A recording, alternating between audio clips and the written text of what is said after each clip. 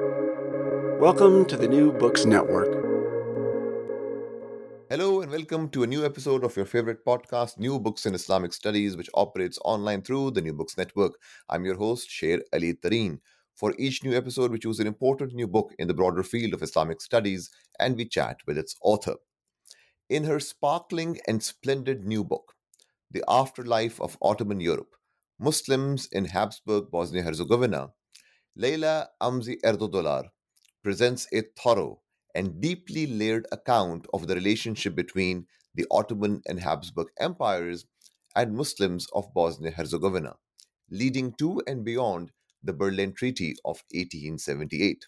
At the heart of Erdodolar's project is an argument for taking seriously the significant continuities in the relationship between Ottoman imperial rule and the religious and political lives of Bosnian Muslims. This meticulously researched and beautifully written book makes a compelling and convincing case for disrupting the popular opinion that locates the beginning of modernity in Bosnia Herzegovina with the onset of Habsburg rule. It does so by showing the complex and fascinating histories and discourses on such critical questions as migration or hijrah, the encounter of Islam in modernity, education, and the nation that highlight the important role and place of Bosnian Muslim intellectuals and other Bosnian actors to this story.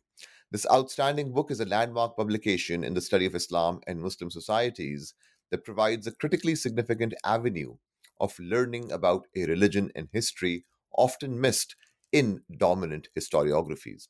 Here now is my conversation with Professor Leyla Amzi-Erdogdular. Hello, Leyla. Welcome to the New Books Network. It's such a pleasure to be speaking with you, and it was such a thrilling experience intellectually, despite the conditions that we are in right now, to read this book and some very interesting resonances. Also, in fact, with the current moment. But as I was saying before I pressed record here, that this is such an important book for multiple reasons.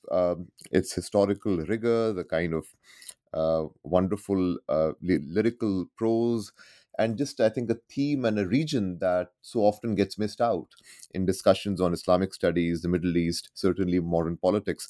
So on all these multiple fronts, I think this book makes a really exciting and important contribution. We have a tradition, Leila, on the New Books Network that our first question is always biographical. So could you share a bit with our listeners about your story of how you became a scholar? Yes, thank you very much for inviting me and your kind words of introduction. I didn't always know that I will be a scholar. I came to United States with my family as a refugee during the Serbian aggression wars in the Balkans. And it is only when I was completing my master's degree that I decided to go on for a doctorate and started thinking about a career as of a scholar. I was trained in Middle East studies. Middle East, I did Middle East and Islamic studies, Ottoman studies, obviously, and learning Turkish and Arabic and Persian. It got me into got me into this track. And the idea for this book, of course, the book comes out of my research for my dissertation, and it really started with migration, with the question of migration, and then developed into this afterlife of Ottoman Europe. So I thought a good way to begin our conversation would be to talk about one of what I read as one of the central arguments of the book. And the book really focuses on this question of continuities in the relationship between Ottoman imperial rule and then the religious and political lives of Bosnian Muslims. Um, and you show very clearly that there is a certain kind of a popular or even scholarly understanding of this relationship, and you provide some kind of an alternate to this popular or dominant understanding. So I was wondering if we could begin with that central argument, if you could describe that for our listeners, and that might also be a good way to set the stage, so to say, in terms of the key actors, the key sort of question that animates this book. Sure. Yeah. So Habsburg rule of Bosnia Herzegovina is probably one of the most researched periods of Bosnian history. And very often this is presented as 1877, the year of Austro-Hungarian occupation, is presented as this entrance of Bosnia and Herzegovina into Europe, of the beginning of modernity and modernization in the province, and so on. But of course, scratching the surface, one can see this as rather, well, bluntly incorrect. But we see many more layers here that overlap to give us a more nuanced picture of this period, and the act of occupation, and the position of this Ottoman province in Austro-Hungarian Empire. So just to mention a few, so we're talking about Austro-Hungarian occupation that was decided during the Berlin Congress in 1878, that came on the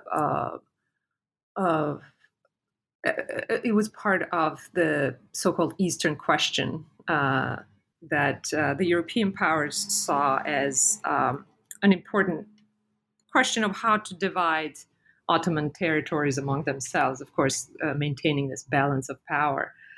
So Bosnia was one of the Ottoman provinces in southeastern Europe, in sort of the Ottoman European territories. And earlier in the century, already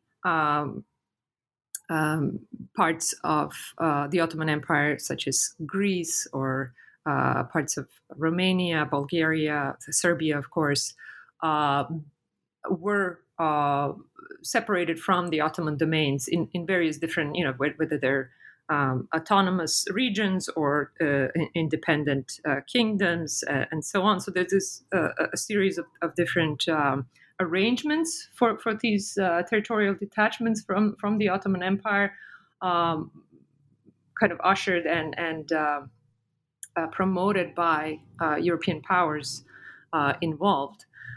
In the case of Bosnia, there was in 1875 another peasant rebellion that created conditions where Austria-Hungary, or the Austrian territories right across the river, so the border of Bosnia, were involved with refugee management and so on. So there was in the eyes of European powers ample reason to occupy this province, because the reasoning given at the Berlin Congress was that the Ottomans were unable to handle the situation in Bosnia-Herzegovina. So this province was then sort of given to Austria-Hungary to manage, and this created this ambiguity of the status of the province, which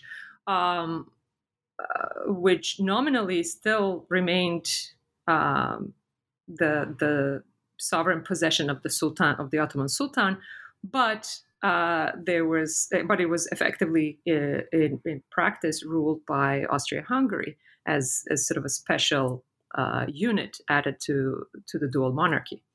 And these ambiguities created space for all of these things that I talk about in the book, of the Ottoman continuities, how a local population participated in that whole story, as well as even the Austro-Hungarian administrators who, in one way or another, continued some of these Ottoman features and policies and laws and practices that worked for their imperial rule in the province. Oh, sure. So one of the main features here that we see is that Austro-Hungarian administrators continue to sort of classify and organize the population of Bosnia and Herzegovina by religion and not language, as it is in the rest of the provinces of the Habsburg Empire. And of course, this is also discounting the Tanzimat reforms that were implemented in Bosnia and Herzegovina as the Ottoman province, right? So this feature of a religion as sort of the identifying the populations was then used and abused, we could say, by all three actors, meaning the Habsburgs, the Ottomans, and the local population, and becomes this connection to the Ottoman Empire. It was a feature of the Berlin of the agreement at the Berlin Congress and the subsequent agreement between the Ottoman Empire and Austria-Hungary, that the population in Bosnia-Herzegovina, meaning mainly Muslims and Orthodox Christians, would have unimpeded connection to their spiritual leadership in Istanbul, the Sheikhul Islam, the Caliph, and of course the Orthodox Christian Patriarch. And that becomes the basis of this sort of competition among empires, and the population as well uses this as a pretext to forward their own interests in the province with both empires. Wonderful. Leyla, I want to ask one other sort of broad question before we get more into the specifics of the book and its chapters. I found really remarkable this one statement that you make in the introduction of the book, and you write, and I am quoting you here, you write that the history of Muslims is essential to the story of Europe, and the European Muslim experience is indispensable to the scholarly study of Muslims and Islam. It was such a powerful and important statement. I was wondering if you could just broadly speak about the importance of the statement to the larger goal of this project.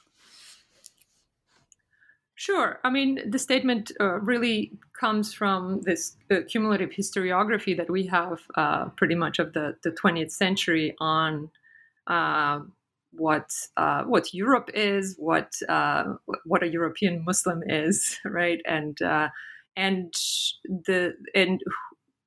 who the Muslims and what kind of Islam is there in Europe, and talking about my own focus, I'd first like to say again a few. To set the stage for the historical circumstances, the idea of Europe to begin with, right, is being really formed in the 19th century at this time when Bosnia and Herzegovina is occupied as well. So there's much work done on Eastern Europe as the East or the Orient of Europe.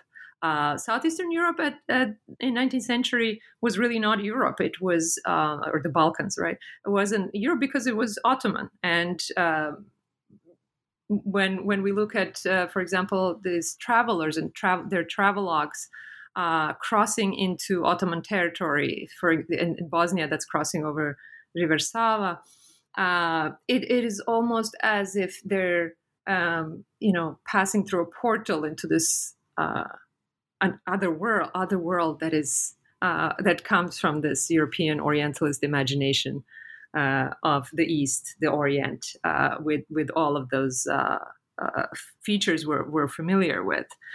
So this was really the Ottoman territories, wherever they reach at different stages, were the beginning of the Orient in Southeastern Europe. And once the Ottoman territories are lost and the Ottoman border retreats, these territories are then, in many nationalist lore, then sort of reclaimed as European. And of course, there's the story of the Ottoman yoke and getting rid of the Eastern, the Asiatic Empire, etc., etc. But the consequence of this were the numerous local Muslim populations that remained behind. And these populations of Muslims were very often equated with the Ottomans. And that constant equating of Ottoman with Islamic and Turkish in these political discourses and historical discourses, of course, made these Muslim communities across the Balkans, so not only in Bosnia, but in all the other former Ottoman territories, made them alien. It stigmatized not only the religion of Islam, but also anything associated with Islamic and Ottoman architecture, language, arts, anything that was associated with the Ottoman and Islamic was deemed backward. That led to policies that scholars call de-Ottomanization, de-Islamization, and they were used not just for destroying architectural objects, but also genocide throughout the 20th century. So this denial of Ottoman and Ottoman past in the Balkans and the cultural legacy continues on to this date and is well documented in scholarship and so on. So what we ended up having in historiography is that scholars for much of the 20th century treat Southeastern European Muslims as somehow an anomaly, as a remnant of Ottoman rule, as sometimes as this romantic site of East-West encounter, right? The bridge, the symbol of the bridge, and sometimes even the bridge in Mostar in Bosnia and Herzegovina, but also as this site of the physical location of clash of civilization, as we've seen it presented, for example, by the Serbian aggressors in the 1990s. This is the stage that we're talking about in Southeastern Europe. So for the when we talk about the Muslim world, what I wanted to show here is in the book is the activity and role and connection of Muslims, and I mostly focus on Muslims who left some written trace, right? So intellectuals and writers and so on, and activists who saw themselves as part of the broader Muslim world because of their previous connection to the Ottoman Empire and their Ottoman education and languages that they spoke that made them able to be in touch and read papers from different parts, of the world, such as from the Ottoman Empire, but also from India, from Egypt. They followed the educational and institutional reorganization in the Russian Empire, Russian Muslims, those in post-Ottoman Bulgaria. So they were aware of sort of colonial situations across the Muslim world and tried to learn, in a sense, from each other about various ways that solution and advancement of their sort of cultural and political situation can be created, right? So other scholars have written about this in other locations. Faiz Ahmed calls it inter-Islamic networks, and Sima Alaway Muslim cosmopolis.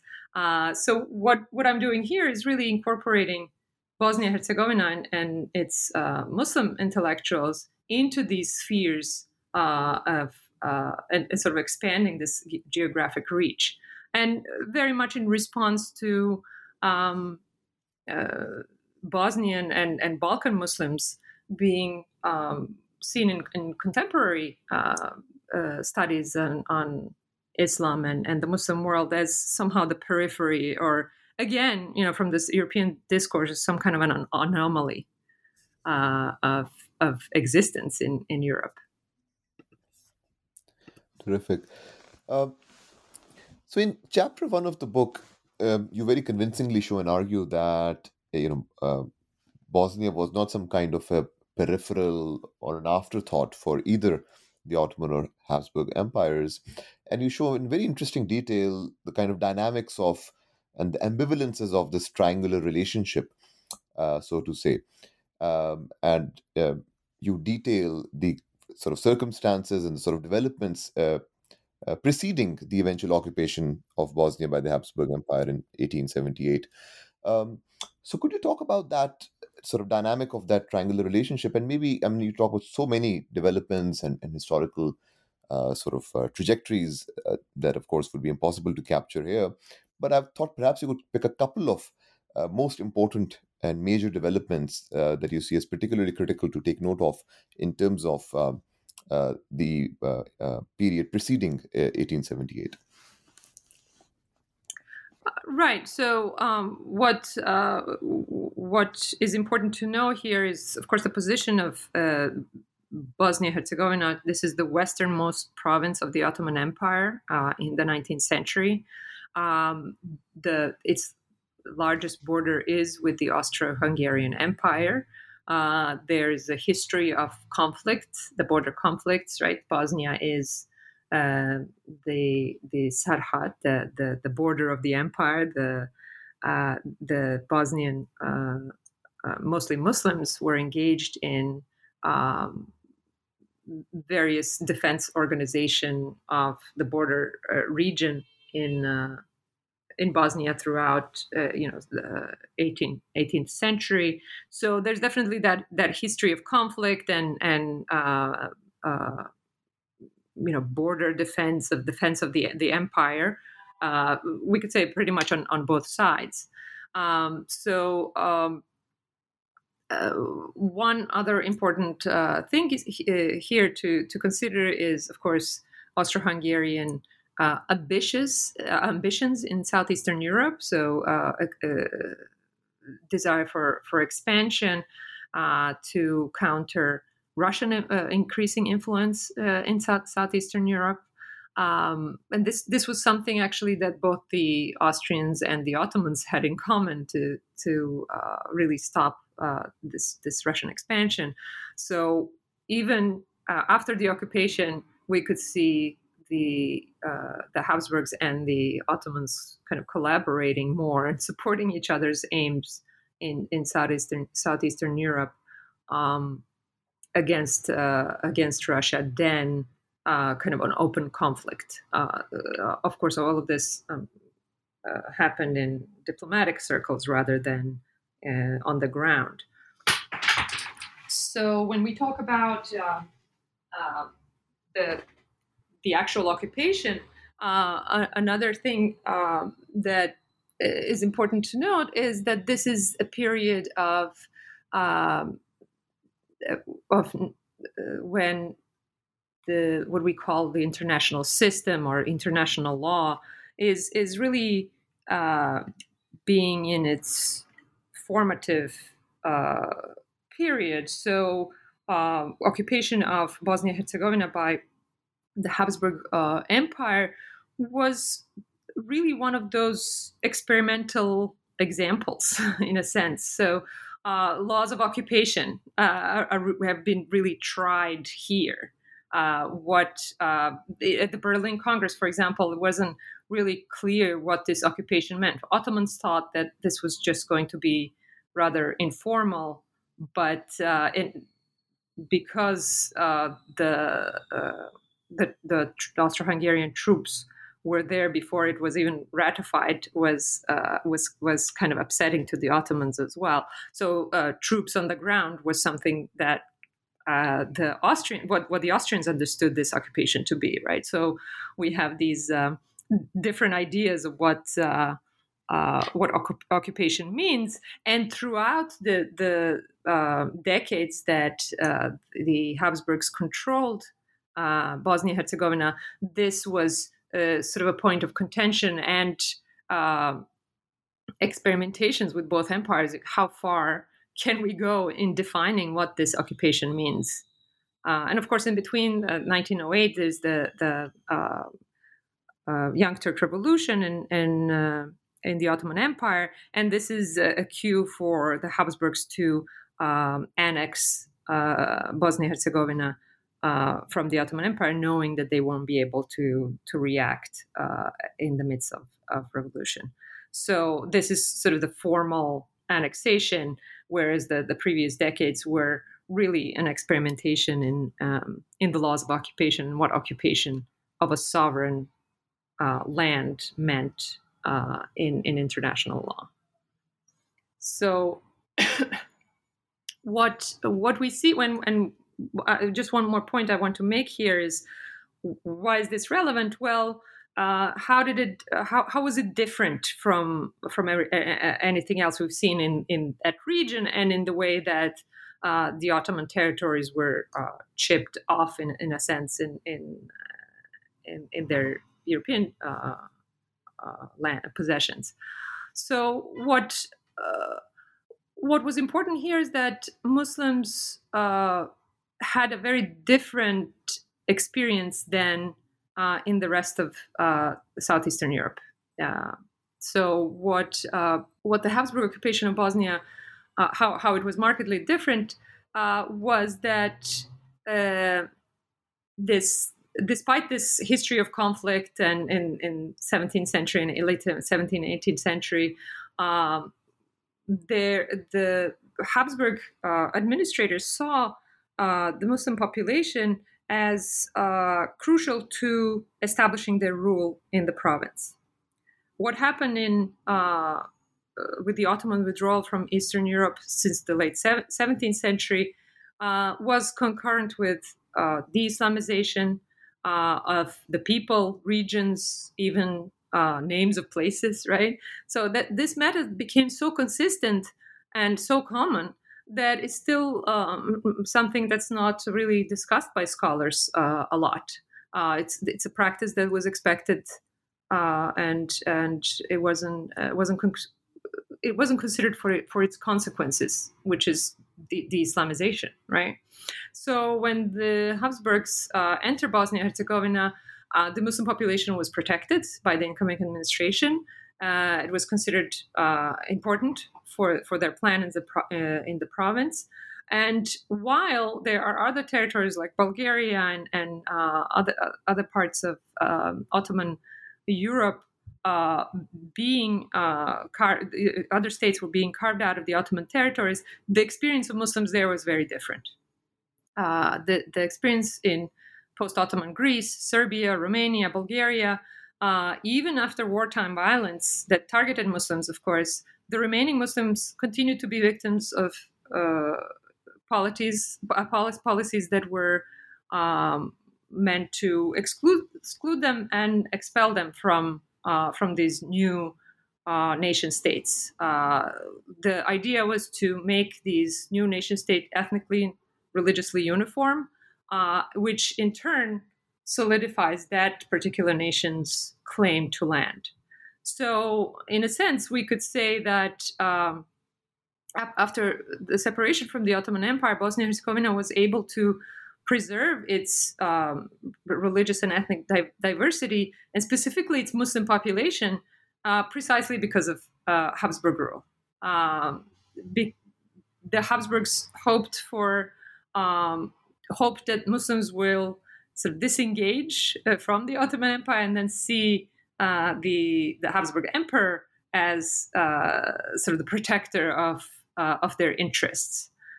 This, in turn, was also an effort to show that the model that Austria-Hungary had, this multicultural model, worked. So they had their own sort of internal reasons, wanted to show the rest of European colonial powers that they too can achieve this and are capable of running an Ottoman province in their sort of different way. Yeah. The next two questions I want to ask are about that central theme you were talking about of migration, which is also a major theme in the middle of the book. Um, And before I ask my question, I found it really moving, the narrative, and it's so resonant to the present, with which you begin your chapter on hijrat, or migration, where you talk about the migration of Bosnian Muslims to Palestine under Ottoman rule at that time, who founded, you know, relocated to Caesarea, and how, in 1948, then they again had to be uprooted through Zionist colonialism. So I found that a really, really moving narrative with which you began. Uh, the question I want to ask is, uh, you show and you really detail the varied forms of motivations and the impetus for this migration of Bosnian Muslims to Ottoman, domains of control. So, if you could share a bit with our listeners about, what were some of the key motivations uh, that animated this migration, and how did these migrations test the political and the administrative capacities of the Ottoman state? Yeah, so this nicely ties into this what I was just talking about, the Austro-Hungarian model, imperial model that they tried to test and showcase in Bosnia and Herzegovina. So they really wanted to show that their inclusive imperial model is successful, especially in the midst of nationalist and pan-nationalist movements that were threatening this model in the Habsburg Empire, in this multicultural, multilingual empire, which was in that sense similar to what the Ottomans were doing. Um, Muslims in Bosnia, a number of them, like the case that you just mentioned, left before the occupation even took place. Those were mostly people who could leave, who had the funds to leave, and were able to establish themselves in the Ottoman Empire with the permission of the Ottoman Empire. A number of people who leave at the onset of the occupation were administrators and bureaucrats of the Ottoman, associated with the Ottoman administration there, people who serve in the military, and so on. And then there are several events throughout the Habsburg period in Bosnia and Herzegovina that were sort of the events that prompted larger scale migration. In 1882, a conscription law was issued, and many people who didn't want to serve in the Habsburg military or didn't want their children to serve in the Habsburg military decide to leave. The Austro-Hungarian authorities, of course, don't want this to happen. But they were also interested in establishing conscription throughout the province. So there was definitely that tension there that died down very soon. There was also an armed rebellion in reaction to conscription and so on. Another event is, of course, the annexation of Bosnia and Herzegovina by Austria-Hungary in 1908 and the subsequent agreement in 1909 that kind of sealed the fate of Bosnia as Austro-Hungarian domain.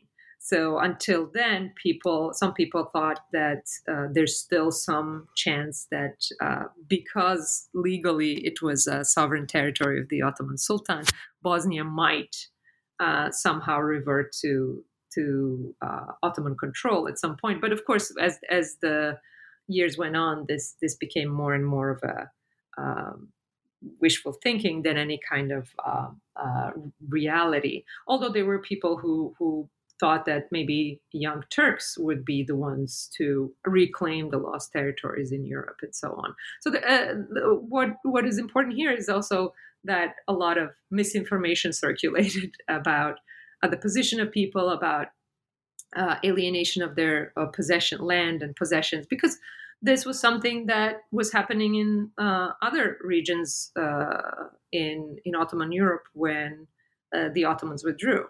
People were dispossessed, expelled, and so on. So even after these decades, some rumors about these kind of possibilities circulated. So that encouraged another wave of migration.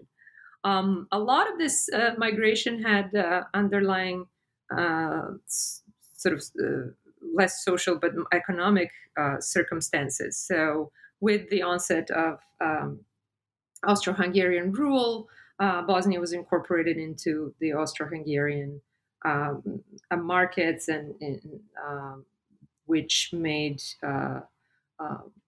Bosnian merchants and artisans, it made it hard for them to compete.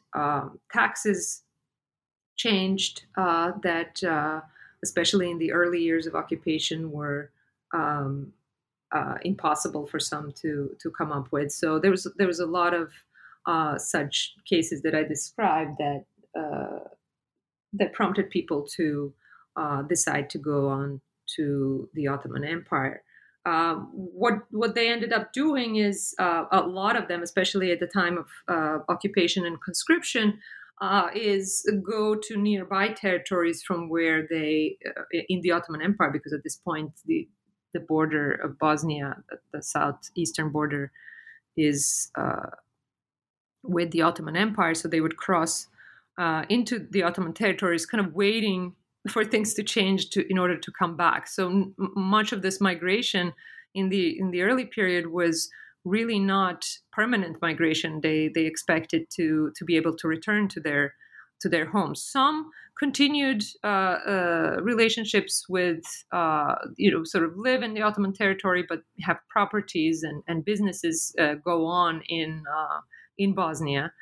So there's definitely these family trade and other business relationships that continued, that allowed for populations to kind of come and go and have an idea what they can do in the Ottoman Empire, how they can move and prepare for the move, which wasn't the case, for example, for other refugees that were coming from other parts of southeastern Europe or from Russia, Crimea and the Caucasus and so on. So the Bosnian experience of migration was very different than the rest of the 5 to 7 million people who come to the Ottoman Empire in its last century. And of course, it was much smaller in number. It was a larger number for Bosnia as the province, but as a percentage of Ottoman migrants, so immigrants that come into the Ottoman Empire, they were in a much smaller percentage. The next question I want to ask is about this fascinating chapter, one of my favorite chapters, I think, in the book. All of them are wonderful. Where you really bring to light some of the sort of internal debates and differences of opinion on the very question of the normative Islamic status of Bosnia-Herzegovina, the question of is it Darul Islam, Darul Harb, etc., and on this very question of Muslim migration from there to Muslim majority territories or to Russia. So I was wondering if you could maybe take a couple of these examples of discussions, discourses, and arguments on this twin question of the normative Islamic status of Bosnia-Herzegovina, and on the whole question of is migration obligatory or not, and so on, and what was at stake in these competing positions that were taken on this issue. Yes, so this question of status of Muslims under non-Muslim rule starts to be discussed among Islamic scholars, intellectuals. It's in the papers. Fatwas are being published all around. And of course, this wasn't a question for Muslims in Bosnia and Herzegovina only, but it was discussed in places as far as India and the Russian Central Asia and so on. So, excuse me. But also, this was not a new question, right? Islamic scholars have discussed this before, because this is not the very first time that Muslims live under non-Muslim rule. What first comes to mind is, of course, Al-Andalus, Muslims, where these kinds of discussions and uh, scholarly work was also produced on the status of Muslims under non-Muslim rule. And then throughout history, we have other examples of this. But what was new in 19th century is that so many Muslims were under colonial rule in their native lands, and discussions about whether Muslims should migrate and make hijrah, right, making this connection to the hijrah of the Prophet Muhammad from Mecca to Medina. To live to live in freedom, right, under Muslim rule, and live a phrase often mentioned is live an Islamic life, right? So we're at this point, really, in 19th century, we're talking about millions and millions of people, and much of this discussion, and so the majority of opinions, we could say, is really not about encouraging migration. Yes, there are scholars sort of writing fatwas and opinions about Muslims needing to migrate. And one of the places, of course, is the Ottoman Empire. It's the last sort of sovereign Muslim-ruled country. And the discourse really includes discussions of Islamic scholarship and previous opinions and so on. And as you mentioned, the notion of Dar al-Harb and Dar al-Islam. But what many sort of religious scholars, but also intellectuals, grapple with is the actual possibility of doing such a large scale migration, what it means for those who can't make migration, who can't leave and will be left as even weaker communities. All right, and this is the question in Russia. This is the question in the Balkans as well. So in Bosnia and Herzegovina, we have early on opinions by religious scholars. So treaties discussing this idea of needing to whether Muslims should emigrate to the Ottoman Empire because the new administrative authority in their province is non-Muslim, and they're very clear on that the answer is no, that they shouldn't. What through scholarly analysis, they prove that leaving is only contributing to losing this land and weakening the community. And some scholars who even don't write it in terms of in a shape of a fatwa or a religious treaty, they decide to publish this in papers, right? So newspapers and print is really it has a much broader reach, and they write this in the language of that appeals to Muslims, but they're not sort of treaties format or fatwa format, but discuss this sometimes even with theorizing on their national identity and unity and so on, and bringing in some of this sort of Islamic rhetoric into these appeals to wider public not to leave their countries, their provinces, lands, and countries, right? So, of course, there are people who are advocating for migration, but as I mentioned, much of the migration is really not about being somehow pressured not to practice Islam, which many of these scholars find is not the case in Bosnia and Herzegovina. But as I said, they're economic and sociopolitical and so on. So yeah, there's this broader discussion of what should Muslims do when they're under non-Muslim rule, uh, and Bosnian Muslim scholars plug into these broader discussions with their opinions on the migration. Of course, there's uh, um, other interests here involved. It's not only religious reasoning. There's political. There's the Ottoman state that also does not encourage migration from this province that is, again, still nominally Ottoman. So emptying it out of its Muslim would lessen the Ottoman claim to the province. There are other, sort of, reasons of financial support for such a big move, or how the Ottoman states would care and facilitate the actual move and care for the migrants once they come there. And what is important to know here is that the Ottoman Empire is already dealing with waves of migrants from Bulgaria and the Caucasus, who are constantly arriving, and we're talking about millions of people arriving in the Ottoman Empire. So for the Ottomans, this was not, despite the Sultan Abdul Hamid II's pan-Islamic rhetoric, this was not something that the Ottomans really encouraged.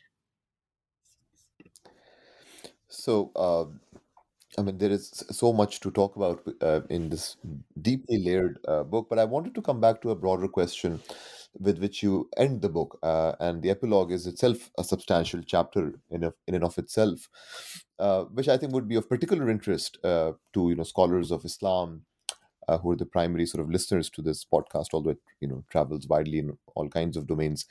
Uh, the main argument that you make in this book, which is very convincing and compelling, is, as you were speaking at the beginning of our conversation as well, dispelling this notion that equates the onset of modernity in Bosnia Herzegovina with the onset of Habsburg rule.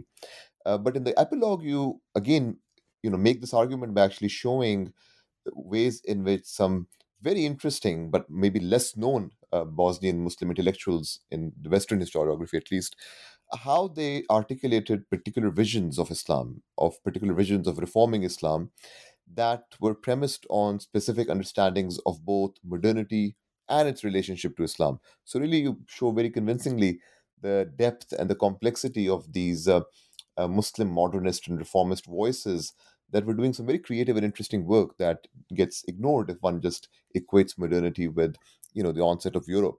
So I was wondering if you could perhaps take a couple of examples of these figures and scholars and describe a bit their vision of Islam and their understanding of the relationship between Islam and modernity. Sure. So when we talk about modernity and what is often associated with it, modernization, uh, in Bosnia and Herzegovina, we're really talking about the Ottoman period, 19th century. Of course, the Tanzimat reforms. Bosnia and Herzegovina are become one of the pilot provinces for reforms in the Ottoman Empire in the 1860s, with some significant success. So the printing press, the local press in the local press in local language in Bosnian, so representative councils, modern schools for teachers, military school, and sort of the educational reform, all really start with these Ottoman reforms in the middle of the 19th century. After the Habsburg occupation, the Habsburgs, of course, continue on with whatever is there in terms of institutions and laws, and so their approach is to change it gradually as the options become available. So we do have continuation of many of these schools and educational systems, and just like in the Ottoman Empire, we could say, with the establishment of parallel sort of institutions of Habsburg education. So the inhabitants of the province really have access to all of these different modes, and they also go on for education in the Ottoman Empire, in the modern universities and schools of the Ottoman Empire, mostly in Istanbul, but also other capitals of the Ottoman Empire. So when we look at this turn of the 20th century reform movement among Muslim intellectuals in Bosnia, we could say that it's really an outcome of the encounter with modernity in the context of the Ottoman as well as Habsburg imperial policies, and then the intellectual currents that extend across the Middle East and Eurasia because of the availability of much improved communication, interconnected market, travel, print, of course. So this circulation of information, availability or ease of travel with steamship technologies, railroads, and so on. And another thing that I actually write about in this last chapter: new forms of associational life, all enabled Bosnian Muslim intellectuals to see themselves as part of overlapping global community of Muslims that were conversing through the press, as Slavs, which they were in sort of situated in southeastern Europe, and speaking and publishing in Bosnian language, which is a Slavic language. And coming from the material that they wrote, they saw themselves as citizens of the civilized world. Right. This comes up often in what is written when they're seeking their rights, that we are citizens of the civilized world. And on top of all of that, they see themselves as subjects or citizens of both Habsburg and the Ottoman empires. So what I try to do is reconstruct or partially reconstruct this milieu in which that is really in the juncture of what is often considered something contradictory: that European tracks, or Ottoman, Balkan, Eastern European, Muslim intellectual domains. These were very often, or are very often, studied as something separate, is studied in sort of their own circle. But what we have here in Bosnia and Herzegovina is really an overlap, a juncture of all of these different spheres or tracks. This overlap is, of course, doesn't happen in a vacuum. It's mediated, right? So we have the imperial environments, Ottoman and Habsburg, but also national movements and pan movements, right? Pan-Slavic, but also pan-Islamic, and so on, that shaped how this modernity is understood and sort of internalized. So what I call it alternative modernity. So it's not some modernity that what in historiography we often see as modernity that comes from Europe, that is implemented by way of Europe, that is Europeanized. But what I see it is an alternative that is developed when these intellectuals are able to use the potentials of this overlapping and intersecting environments, no matter how they are limited by these imperial or national environments. So when we talk about modernization and the idea of modernity in the context of Bosnia, the fact that it started in the Ottoman Empire, and in the Ottoman Empire, it wasn't Islamic project, right? It was articulated in an Islamic framework. It did not. The Bosnian Muslim intellectuals did not encounter it as a European project, right? So once the Austro-Hungarian policies of modernizing institutions and the province and the education system and so on commence, they're not really seen as something alien and foreign. They're really a continuation of Ottoman projects started in sort of the middle of the 19th century. And the intellectuals and the modernists of the time, they continue to interpret this approach to modernity and to modernization, which they see as very connected through Islamic discourse, even when they're not necessarily Islamic scholars. To mention different people, I think the most famous is a person who becomes Reis ul Ulema of Bosnia-Herzegovina, Jemaluddin Čaušević, an Istanbul educated reformer who actually continues his work through the Habsburg period, but also the interwar period in what later becomes Kingdom of Yugoslavia. So one could really trace this